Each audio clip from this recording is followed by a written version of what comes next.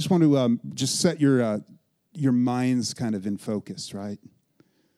Because I think in the midst of the struggles of our day-to-day life, we lose sight of the big picture. And so imagine for me, it's about 50, 60, 70 years ago now. I believe it was the 50s, early 60s. And there's a young boy of Middle Eastern descent. And he's walking around in the desert in the wilderness. And he's throwing rocks. And there's these holes and these caves up in the rocks. And he begins to throw rocks in those, because that's what little boys do, right? They throw rocks. We were at the lake the other day. That's what my kid was doing, throwing rocks. And all of a sudden, he throws a rock up into this cave and hears a shattering sound. And that's interesting. And so he goes up and he crawls into the cave and discovers all these clay jars filled with scrolls and fragments of scrolls. Those are known as the Dead Sea Scrolls. And it's amazing. We've discovered these, not that long ago in history, but as we've dug into the Dead Sea Scrolls, we've learned all these fascinating things. We've seen the accuracy of Scripture displayed in incredible ways. The book of Daniel, all these things that scholars have tried to argue, no, that was changed. No, actually, as we go back and we find these scrolls now that date back, before a lot of these periods in these times, and it's like, wow, the accuracy of Scripture. And we've learned so many interesting new things that shed light on some things in Scripture. One of the groups that we really learn a lot about in the Dead Sea Scrolls, and then also through the writings of Josephus and some other ancient historians, are a group called the Essenes. And the Essenes, they're just like modern Christians. They had like different factions and denominations and things, and some of them were kind of crazy and weird and believed some crazy stuff, right? But some of them were very faithful and true to the one true God, Yahweh. And what they discovered in some of these ancient scroll fragments was they believed, the Essenes had their own calendar, and they believed that the world could be broken down into 4 ages. Basically, 3 eras of 2,000 years followed by a 1,000-year Sabbath age. Interesting. And they discovered this, and they discovered these intriguing prophecies that actually seemed to prophesy the coming of a Messiah who would come and atone for the sins of the world within the specific 50-year period that Jesus came in. Isn't that fascinating? Now, what's also interesting, and you can look this up if you want to, is many scholars believe John the Baptist, one of the most famous guys in history. We'll see, we're going to learn from him in just a second. Many people believe John the Baptist was actually one of part of the Essenes. And it makes a lot of sense in a lot of ways. We can't prove it. But many believe he was. And also scholars believe, because the Essenes, many of them just sort of drop off the face of history. And many believe that the Essenes, because of this understanding of the timing and this prophecy of the timing around when the Messiah would come, many believe many of them followed Jesus, embraced Jesus, and were part of the early Christian church and the spread of the gospel. Many of our church fathers looked at some of these teachings and also shared a similar kind of view of the world, if you go back and read it, and of time and of history and the way that it was rolling out. This is called historic premillennialism, as you go look. And it's interesting to study all this stuff. And so as we come to the book of John, what I want to remind you of here is that John drops us into this epic story, an epic account. It's the greatest story ever told because it's true. And he's going to lay out this epic account of Jesus, of life. He tells us why he wrote this. He says Jesus performed many other signs. So we're going to see this theme of signs over and over, signs that Jesus would give of who he was. So he performed many other signs in the presence of his disciples, which are not recorded in this book, but these are written. Why? That you may believe that Jesus is the Messiah, the Son of God, and that by believing you may have life in his name.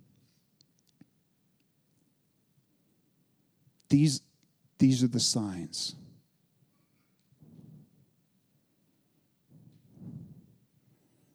Jesus said this. He says, the thief came only to steal, kill, and destroy. I came that they may have life and have it abundantly. And so John, right, as he closes out this epic account, he says, here's why. I wrote this so that you would believe and find life. And not just life someday in the by and by, but life that begins now, life in abundance, the life of the Holy Spirit in your life, the life of following Jesus, life eternal. That's the purpose. That's John's motivation in writing this. Now, this isn't the only account that John gives us in the Scriptures. He gives us 3 letters as well. John was one of the disciples that was closest to Jesus, one of the inner 3. He was really a friend of God, a friend of our Savior. He called himself the one that Jesus loves. Why did he call himself that? I think it was because he had an overwhelming sense of how much he'd been forgiven. Because remember, James and John, they were called the sons of thunder. They wanted to call down fire on a Samaritan village just for dissing them. But by the end of his life, we see him changed radically, and he becomes known as the apostle of love. So he gives us these 3 incredible letters, and then he gives us the final book in the Bible, the book of Revelation, as it is revealed to him the coming of Jesus, the destination. So Jesus landing at this point, the center point of history. And then John is also going to reveal to us the end point, the point when Jesus will come again. And in the last couple of verses, you find this longing expressed. Here's what it says. It's not on the screen, but just listen. It says this, talking about Jesus. It says, the Spirit and the bride say, come. And let the one who hears say, come. And let the one who is thirsty come. And let the one who wishes take the free gift of the water of life. See, John begins his account, this epic account, talking about life, why he's written so that you can experience life. And he ends it with this longing for when we will really experience what life was meant to be lived like when Jesus comes back. But he says, you can reach out for that and you can take it. Life. It's a free gift and it's offered for you.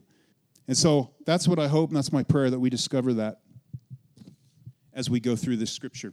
Now, I want to recap real quick. If you're with us in April, and I know we have lots of new people, so if you are new around here and you missed the series in April, we dove into the first 18 verses of the book of John. It's called the prologue. Anybody remember the Star Wars crawl?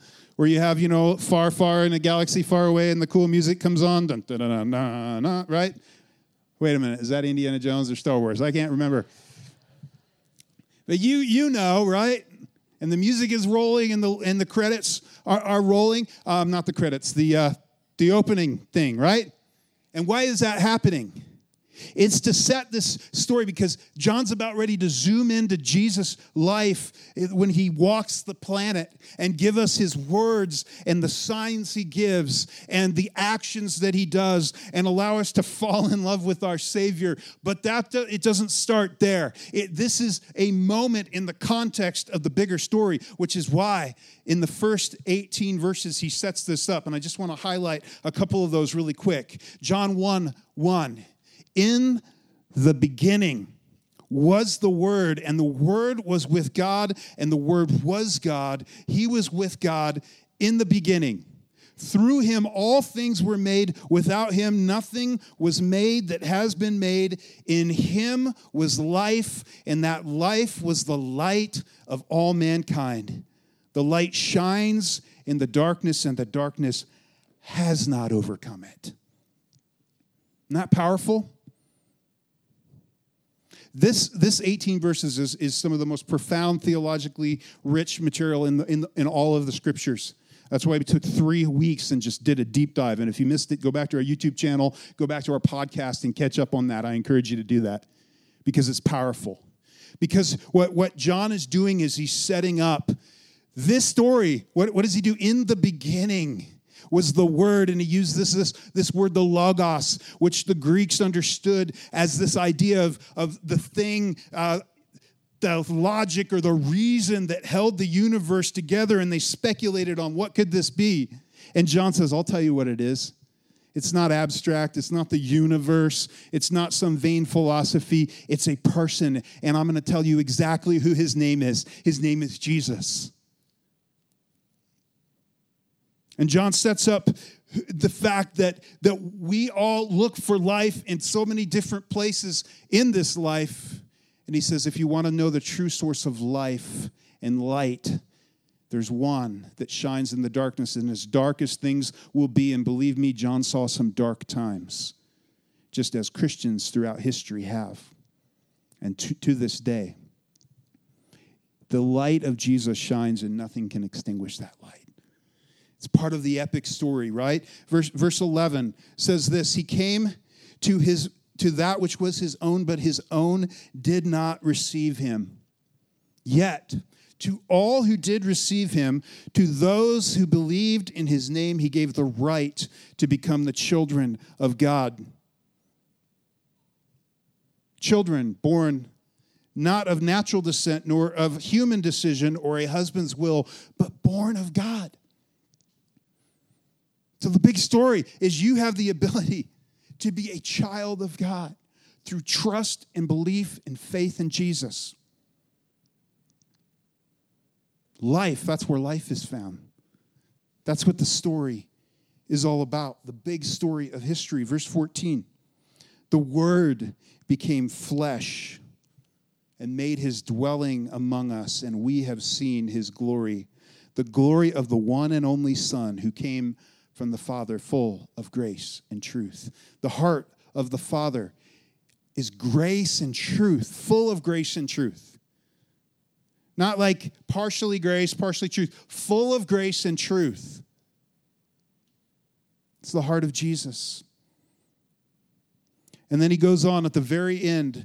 He says this, no one has ever seen God but the one and only Son, who is himself God and is in closest relationship with the Father. Did you catch that?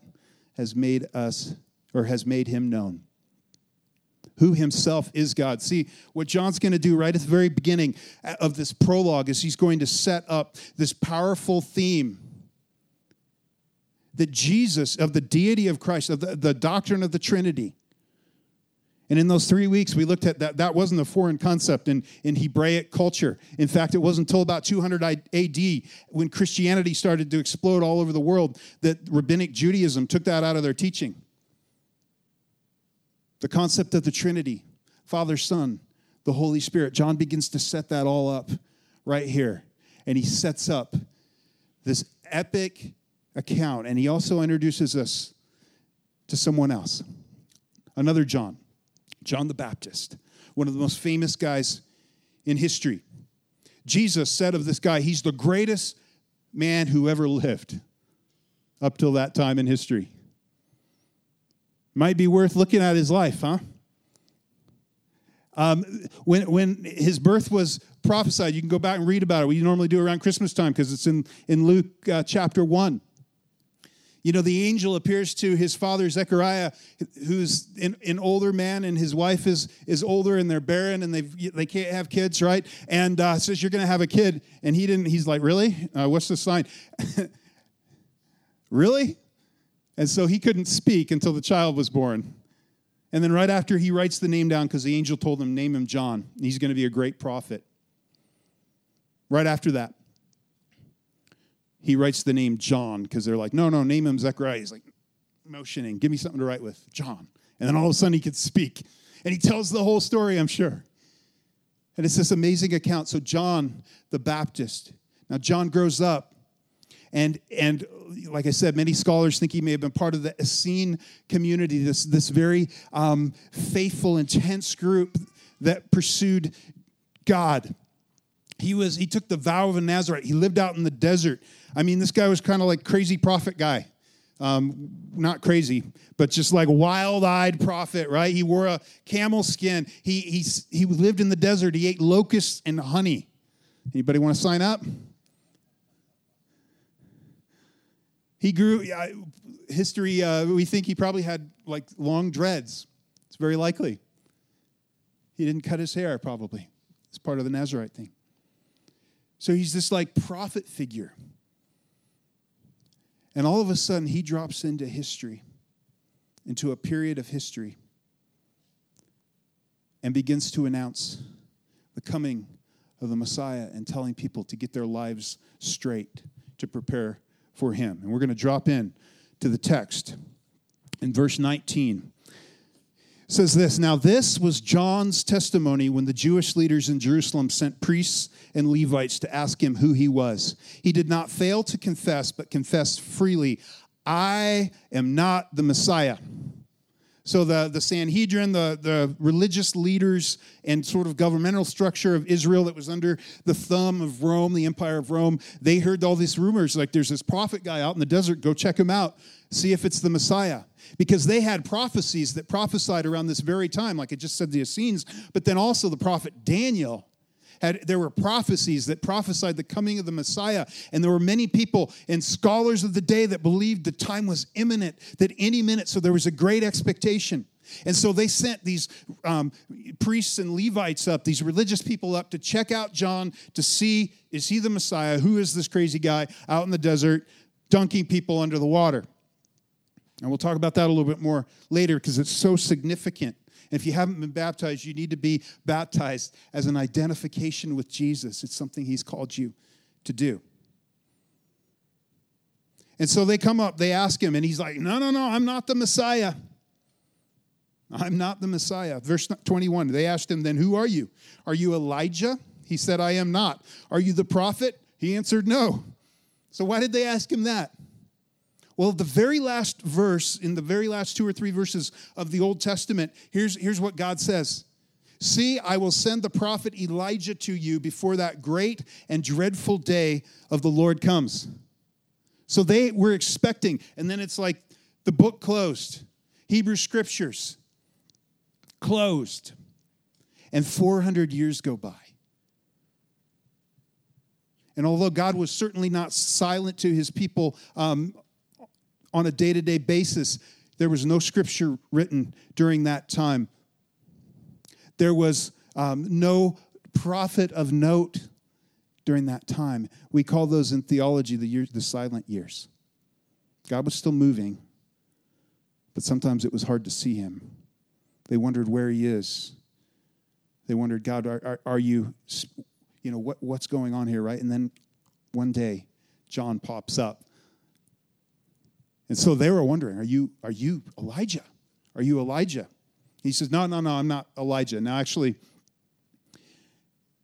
he says, I'm not Elijah. You remember Elijah got taken up to heaven without dying? So John says, no, I know who my mom and dad are. I was born. I'm not Elijah. Some Bible scholars believe Elijah actually will come back in the last days as a prophet. But Jesus said about him, Number 1, in Luke, the angel said he will go on before the Lord in the spirit and power of Elijah. And Jesus said, if you are willing to accept it, he is the Elijah who is to come.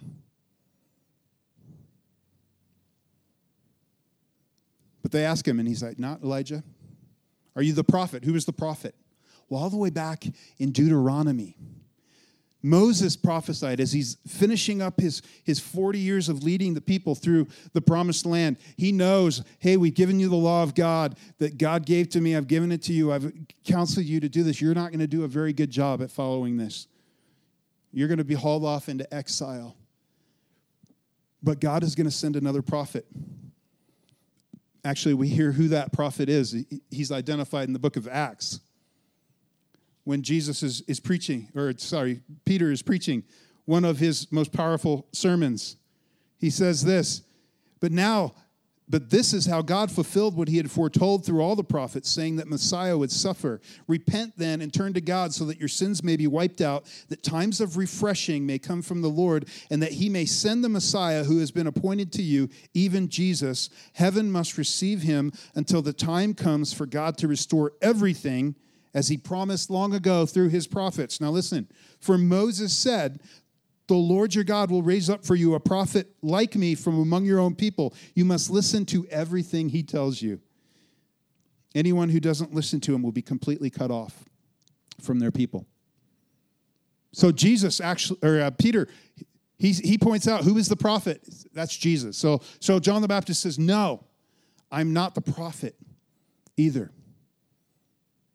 And I just want to point out, if Jesus says John the Baptist is the greatest man who ever lived, a note about him, that one of the things that made John the Baptist great is he knew who he was not.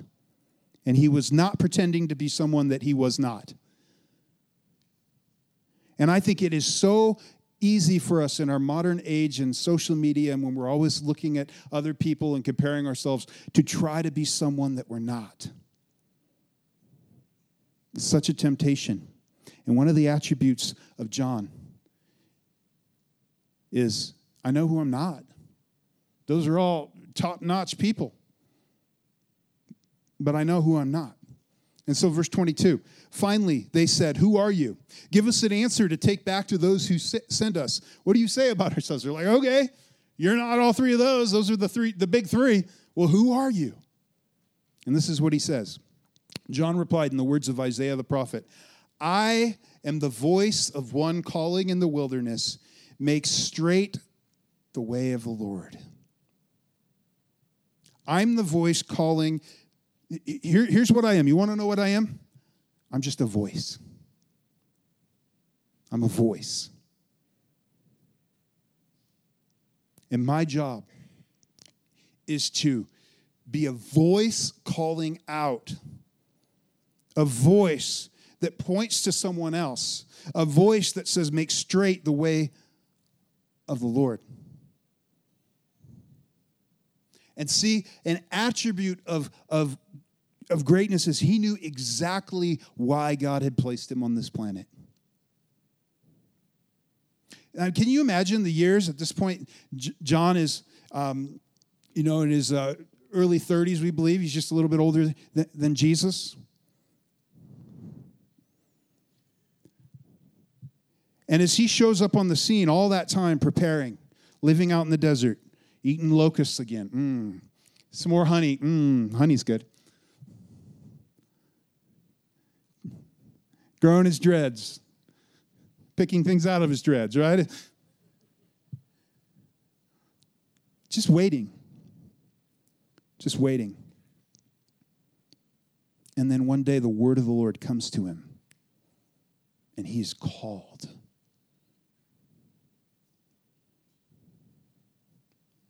And he's called to action. And he's called to speak. And he has a laser focus on his why. There's a great book called Simon Sinek, Your Why, or Get to the Why, or something like that. Find your why. I can't remember. But it has why in it. And it's a very important concept because so many people don't get the why of what God has placed you here to accomplish. Your why is rooted in something else. Your why is rooted in looking to this life and to comfort and to success and all of those things. It is so easy for that to become your why. And guess what? That why leaves you empty every time. Because you were not created to live for yourself. We say frequently, life is for you, but not about you. And it's so easy for our why to become just living for my comfort and pleasure and my success and my security. And let me just tell you, if that's you and that's the place you find yourself in, and it's so easy for our hearts to go there, you have no peace. You have no contentment. You are constantly frustrated because life seems to thwart that. And you're filled with tension in your heart. John has a laser focus on who he is and who he is not. He has an incredible humility. In fact, later we'll see as Jesus, as he identifies Jesus, and his disciples begin following Jesus and peeling off, and some are like, hey, Jesus is becoming more famous than you. Look, your disciples are going after him. Aren't you worried? Like, get your act together, man. Come on, refocus. Get a new strategy. Pivot. All that good business terms, right? And he goes, no, you don't understand. He must increase. I must decrease. I understand my why. This thing isn't about me. It's about him. John got that. John knew that. He says, I'm a voice of one calling out in the wilderness. And this is he quotes the prophet Isaiah 43. It says this, a voice of one calling in the wilderness, prepare the way for the Lord. Make straight in the desert a highway for our God. Every valley shall be raised up, every mountain and hill made low. The rough ground shall become level, the rugged places a plain. And the glory of the Lord will be revealed, and all people will see it together. This is the prophecy. John says, this is my why. Mountains, every valley raised up, mountain and hill made low, the rough ground shall become level, the rugged places a plain. Now, what is he speaking about? Well, I don't think he showed up like on a big cat bulldozer. So he's speaking right here figuratively, as it says, making straight the way for the Lord. He's speaking in deeper terms of human hearts. In fact, there's a Bible scholar who I often disagree with, but I thought what he wrote was actually very amazing on this, very deep. It says this. This is John MacArthur. He says, the low places are the base things in life that need to be brought up.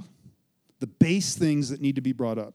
The high things are the elevated, self-righteous, prideful, hypocritical things that need to be brought low. The crooked things, the deviant things that need to be straightened out. The clutter of life needs to be cleared off so that the road is clean. This is all a part of the message of repentance. Deal with the issues of the heart. I thought that was very profound. And this is John the Baptist's mission.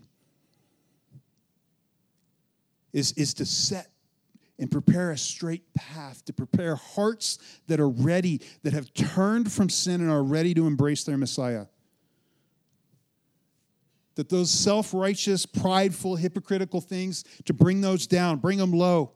The crooked, the deviant things in life, to say they need to be straightened out, repent, right? This is all part of the message of repentance.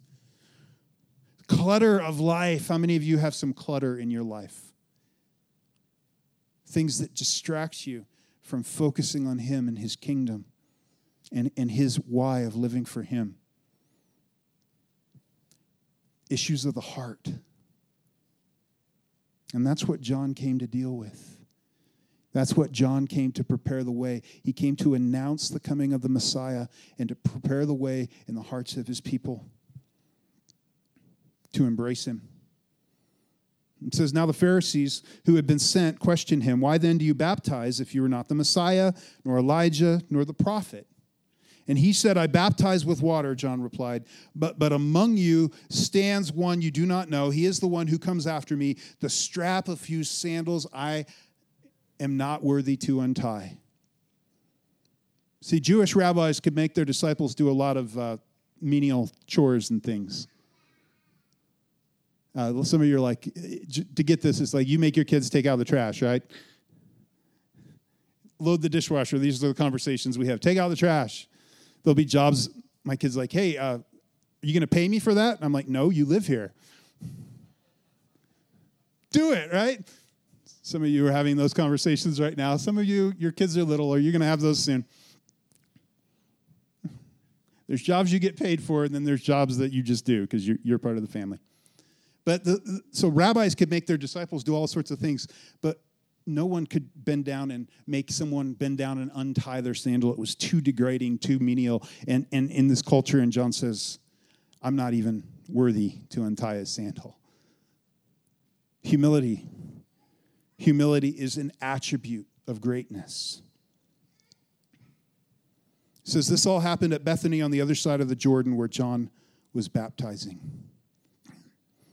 And then the next day, and we're going to dig into this as we go a little further because this is such a theme in the book of John. The next day, John saw Jesus coming toward him and said, look, the Lamb of God who takes away the sin of the world. This is such a powerful recognition of who Jesus is. And it's all leading up to this. As John is waiting in the desert, as he's waiting for him to see his purpose, and all of a sudden the word of God comes to him and says, now's the time. And then as he baptizes Jesus before this, and he recognizes the Holy Spirit descending on a dove, like a dove in the form of a dove, and remaining on Jesus. And he recognizes him. And now, after Jesus comes back from being tempted for 40 days in the wilderness, and he's coming by, John sees him. And this is what John is here for. And so he's going to point everyone's attention towards Jesus and say, look, behold, the Lamb of God that takes away the sin of the world. And the Apostle John, who I think has a depth of understanding for those few words, like so few who ever lived did. He records the words of John, and it won't be the only time the Apostle John records these words, look, and points to Jesus. In fact, this is the way the Revelation starts. Look, Revelation 1:7. Look, he is coming with the clouds, and every eye will see him, even those who pierced him. And all peoples on earth will mourn because of him. So shall it be. Amen.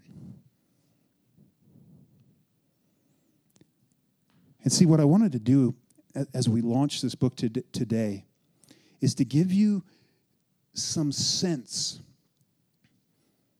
before we get down into the individual miracles and all the things that Jesus says and his words that are so life-giving and rich and the words of life, before we get into the nitty-gritty of the details, I wanted to give you a picture, the big picture. He begins with creation. In the beginning was the Word who created all things. The Word was with God. The Word was God, right? And then the Apostle John, at the end of his ministry, will write these incredible words. Look, he's coming. He's coming in the clouds.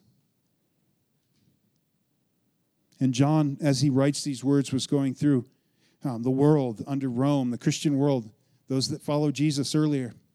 They were going through incredible persecution during this time. Under Nero, under Domitian. Incredible persecution. Like still today, so many of our brothers and sisters around the world are. And so he wanted to set our hearts and minds on the bigger picture. That Jesus came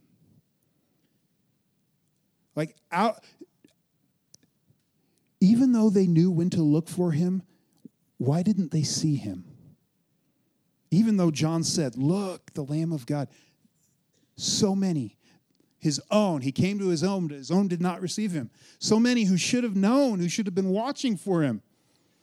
And many were, and many embraced him. But so many didn't. And see, I think John would speak to our hearts. Look, behold, he comes with the clouds. Because I think it's so easy for us in our day-to-day life to lose sight of the fact that he is coming again. Because life just gets busy.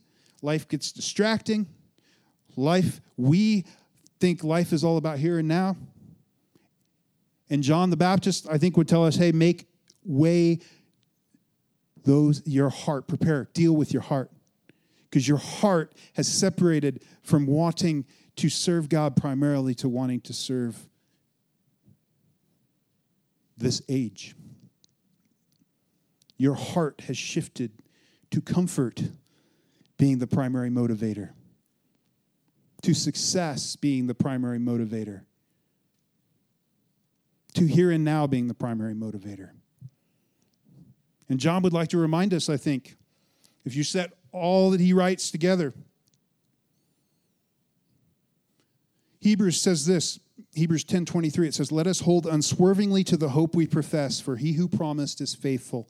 And let us consider how we may spur one another on toward love and good deeds, not giving up meeting together, as some are in the habit of doing, but encouraging one another, and all the more as you see the day approaching. And let me just tell you, as you go through the New Testament, you can't miss the urgency of watching for Jesus. In fact, Jesus says, watch. Be aware he's coming back. This story, the fact that you've been offered eternal life and so many of you have embraced that life, and yet you're trying to find life, some of you, now in things that don't bring life. And your heart is distracted and cluttered, and there's things that need to be straightened, and there's attitudes that need to be brought low.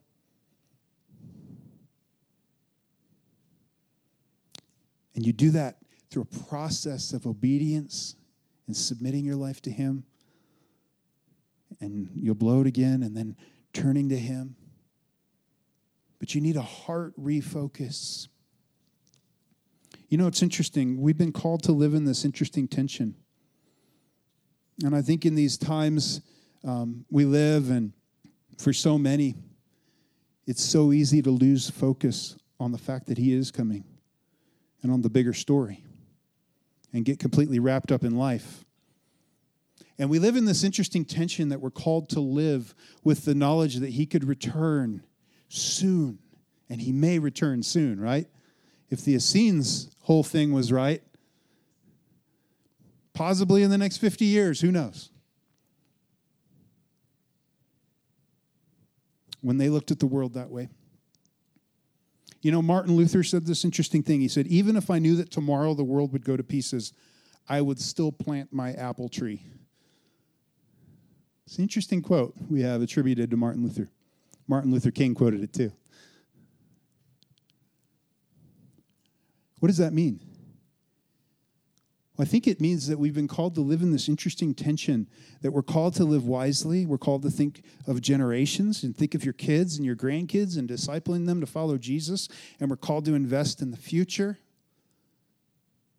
But we're called to always maintain a sense of urgency that he could come back any moment.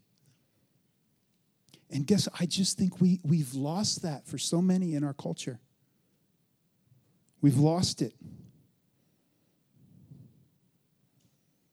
We've lost sight of that, of the bigger picture.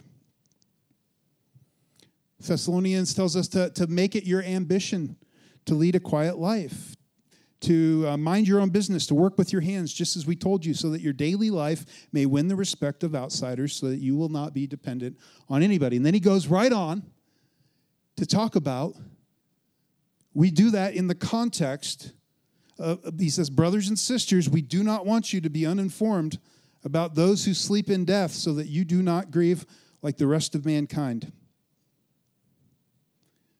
Goes on in 15, according to the Lord's word, we tell you that we who are still alive, who are left until the coming of the Lord, will certainly not precede those who have fallen asleep. For the Lord himself will come down from heaven with a loud command, with the voice of an archangel, with the trumpet call of God, and the dead in Christ will rise first. And after that, we who are still alive and are left will be caught up together with them in the clouds to meet the Lord in the air. And so we will be with the Lord forever. Therefore, encourage one another with these words. And see, if you have lost the excitement about the fact that Jesus is coming back, it's probably because you've made comfort and here and now your false little g idol God. And let me just tell you, there's believers right now in Myanmar, if you talk to our friends, the Wards, in Afghanistan, that are longing for the appearance of our Savior.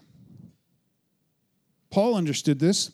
He said in 2 Timothy 4:8, he says, there's in store for me the crown of righteousness, which the Lord, the righteous judge, will award me on that day, and not only to me, but also to all who have longed for his appearing.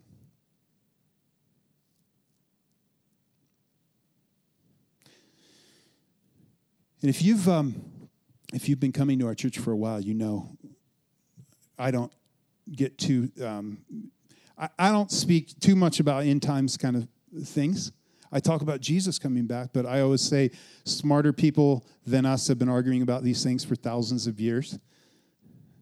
And so I hold my opinions kind of loosely. I also know that just about every generation has thought that Jesus' return was imminent. And you know, as I ponder that, because there's two things you can do with that. The one thing is you can say, well, I don't really know if Jesus is actually, every generation believed he'd return, so don't get all worked up about that stuff. That's one way. And I think for many, that's actually an excuse to justify the fact that you've lost the excitement and the longing for his return. I'm telling you, when I look at my life and my heart, sometimes I got to go, whoa, where's that excitement? Where's that longing? Like Paul talked about, those who long for his appearing. And there's all sorts of crazy stuff going on as we look at the events in the world, right? And as I close, I want to invite Winston up. We're going to close in a song. But I just want to share a couple of those weird things. Because as I've been thinking about this, I'm like, this is so weird. I heard this somewhere, and I'm like, no, that can't be right. And then I looked it up, right? I'm like, yeah, actually, that's this. So, as you know, this is from the World Economic Forum. This guy's Klaus Schwab. He says, the pandemic represents a rare but narrow window of opportunity to reflect, reimagine, and reset our world. Called the Great Reset. You've been hearing all about it, right? From time to time, if you follow any of these things. Interesting.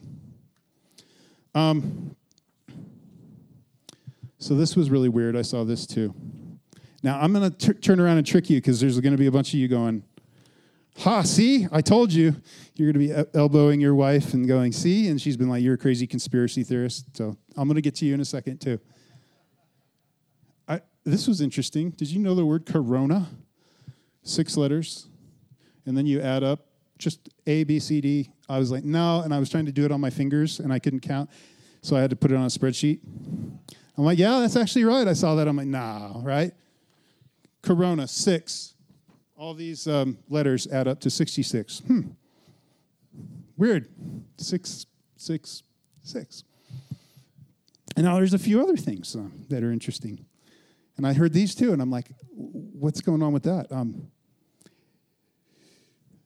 There was a House of Representatives bill introduced last year in the 117th Congress, actually this year. It was called H.R. 666. Interesting. You can go look all this stuff up. Because I did. I'm like, no way, right? I Googled it. Yep. Right before that, last year, there was a H.R. 6666 that was the COVID Testing, Reaching, and Contacting Everyone Trace Act. Interesting. And this one really got me. I saw this one last year. I haven't shared it because it's just so weird. But I thought, I've been thinking about it. It's like, that's weird, right? Now, last year, you can look up this patent number. Microsoft applied and filed a patent for a cryptocurrency system using body activity data. Now, what does that mean? Well, what it means is whether through a chip technology or like a tattooed kind of technology, that they could actually monitor your body data, such as health decisions or, kind of like a Fitbit, right? You did your 1,000 steps today. We're gonna give you a token. So and when you look at it, it all seems harmless enough on the surface, and maybe it is. But interestingly enough, the patent number that was issued was this 2020 060606. I had to look it up. I'm like, no, right?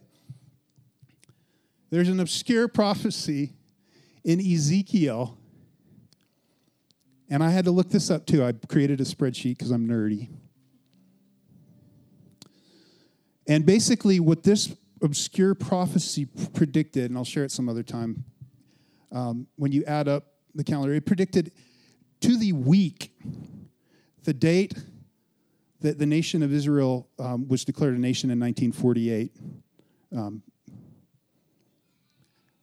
I'm like, whoa, that's weird. Of course, many Bible scholars, not all, but many Bible scholars believe that the people returning to the land of Israel and the nation is a significant part of what might happen on the end. Now, before we get all weirded and tweaked out on this, because I'm like, whoa, that's weird, right? What does it mean?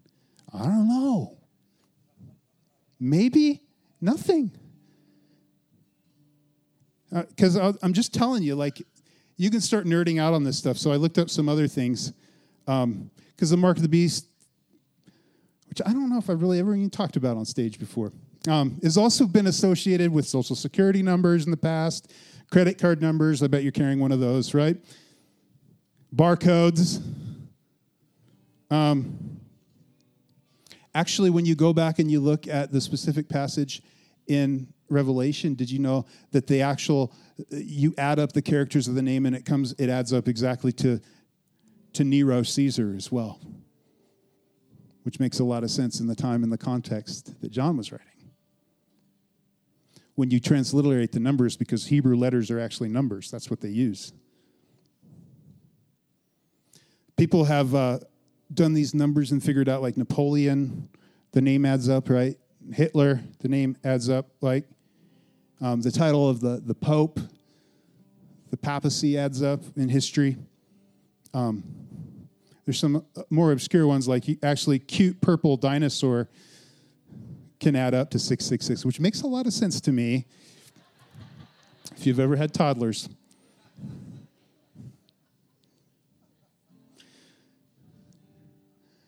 Saddam Hussein. But, of course, then, the one side of the country, a few people looked at the middle name of a certain president and said, right?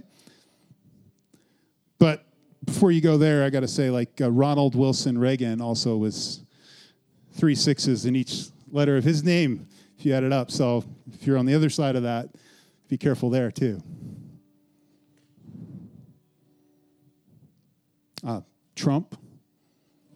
Trump's family, extended family, owned 666 Fifth Avenue.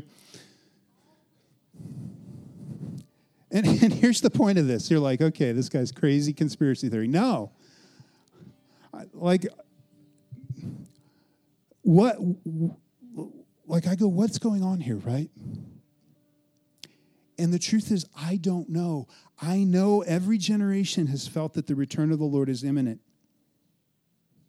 And what I am seeing in the global response to the pandemic, as far as, some of the things like digital IDs that are looking like, are becoming the case in certain parts of the world, it sure seems like the technology is being put into place for what Revelation 13, not being able to buy and sell unless you do certain things, right? I see that technology being put into place. And here's what I know. I don't know when it's going to happen, but I know we're closer today than we were yesterday. And I share that all with you because what I want to say is it's good to spend some time thinking of this. And I'm like, why, God, if this isn't it, why are you doing this? And it's maybe just because it's crazy coincidences, right? And maybe it's just to turn our hearts to remember that he's coming back soon. Or maybe things are actually ramping up towards his imminent return. I don't know, but here's what I know. We have been called to live with the urgency and the expectation that he is going to return. That we're part of a bigger story. And that urgency and expectation should lead us to live our life for him, for his glory, for his kingdom.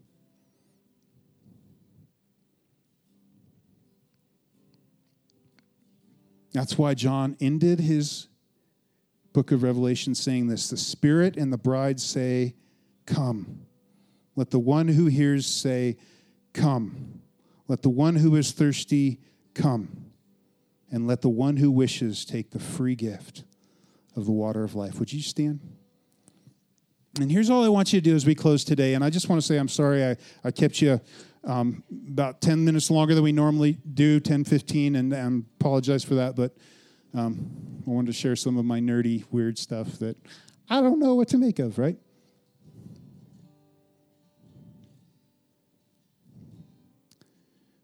Here's the thing. If you're putting your trust, and I think part of the point of all this, and throughout history, the way that people have seen this, no matter how the end ends up playing out, if you're putting your trust in a world system, in comfort, in money, Jesus says you can't serve both God and money at the same time. If that's where your heart is, you're not going to know life and life in abundance. And so I want you, as we sing this, maybe you just need to reorient your heart towards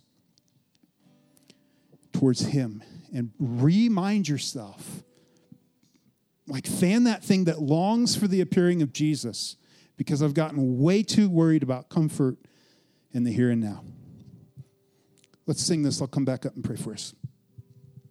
Lord, I just pray that you rekindle a love and a passion in our heart for you that longs to see you face to face, Lord. And for the heart that's distracted up there, that's worn down and concerns and cares right now, would you just revive their heart in that way? And would that be the thing that motivates us to go out and share the good news of you everywhere in this life, Lord? Lord, rekindle that in our hearts, we pray. And we pray these things in the name of Jesus. Amen.